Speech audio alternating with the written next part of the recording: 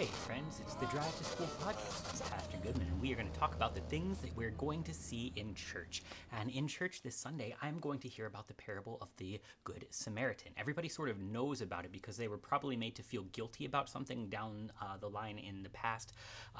The lawyer, desiring to justify himself, says to Jesus, "Who is my neighbor?" And Jesus tells him the parable of the Good Samaritan, that a man was beaten and left half dead laying on the side of the road, and the priest and the Levites see this and walk by on the other side of the road. But finally it is the Good Samaritan who stops, tends to the man's wounds, puts him on his own animal, carries him to the inn, pays his way, and promises to return and cover any debts that are incurred. This is what being a neighbor looks like. And I meant use it as a weapon, because we only really seem to bring this up not to remind ourselves to help other people more, but to remind other people how they have not helped someone else. And in all of it, we have the same issue as the lawyer, desiring to justify himself. You see, when you have to justify, when you have to be the right one by your actions, your neighbors turn into something different. They're no longer the souls that Jesus redeemed, but they're sort of chess pieces to be moved around, object lessons to show or hide what faith you do or don't have. And, well, if you are desiring to justify yourself, well, that's not neighborly. It actually shows us in the end that the Good Samaritan is not us. The Good Samaritan is Jesus. He sees us who are in need, beaten and left for dead in the midst of our sin, and, well, he draws near to save. He tends to our wounds. He pays for our salvation. He pays ultimately for our rest. The joy of it is that he's actually doing it to the lawyer who's putting Jesus to the test. We see Jesus actually draw near to the lawyer who, no matter how outwardly cocky he behaves, still has to struggle with this parable.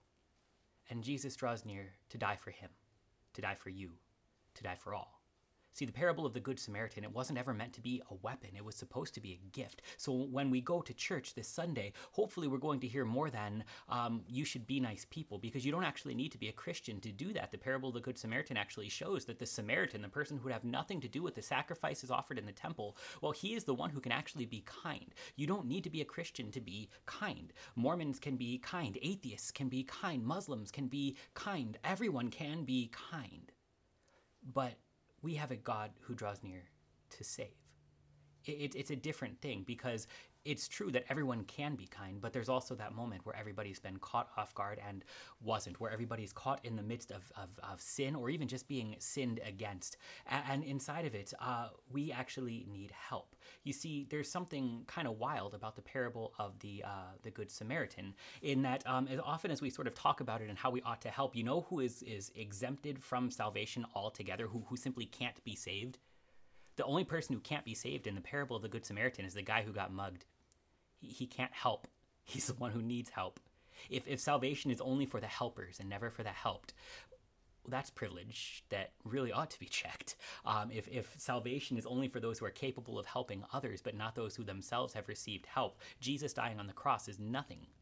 But if it's the other way around, then, well, when you are at your lowest, when you are at your weakest, when you are at your I should have but didn't the most, when you are a sinner, Jesus draws near to save you. Hear the gospel in church this Sunday in the parable of the Good Samaritan. The Good Samaritan is Jesus. He draws near to save even you.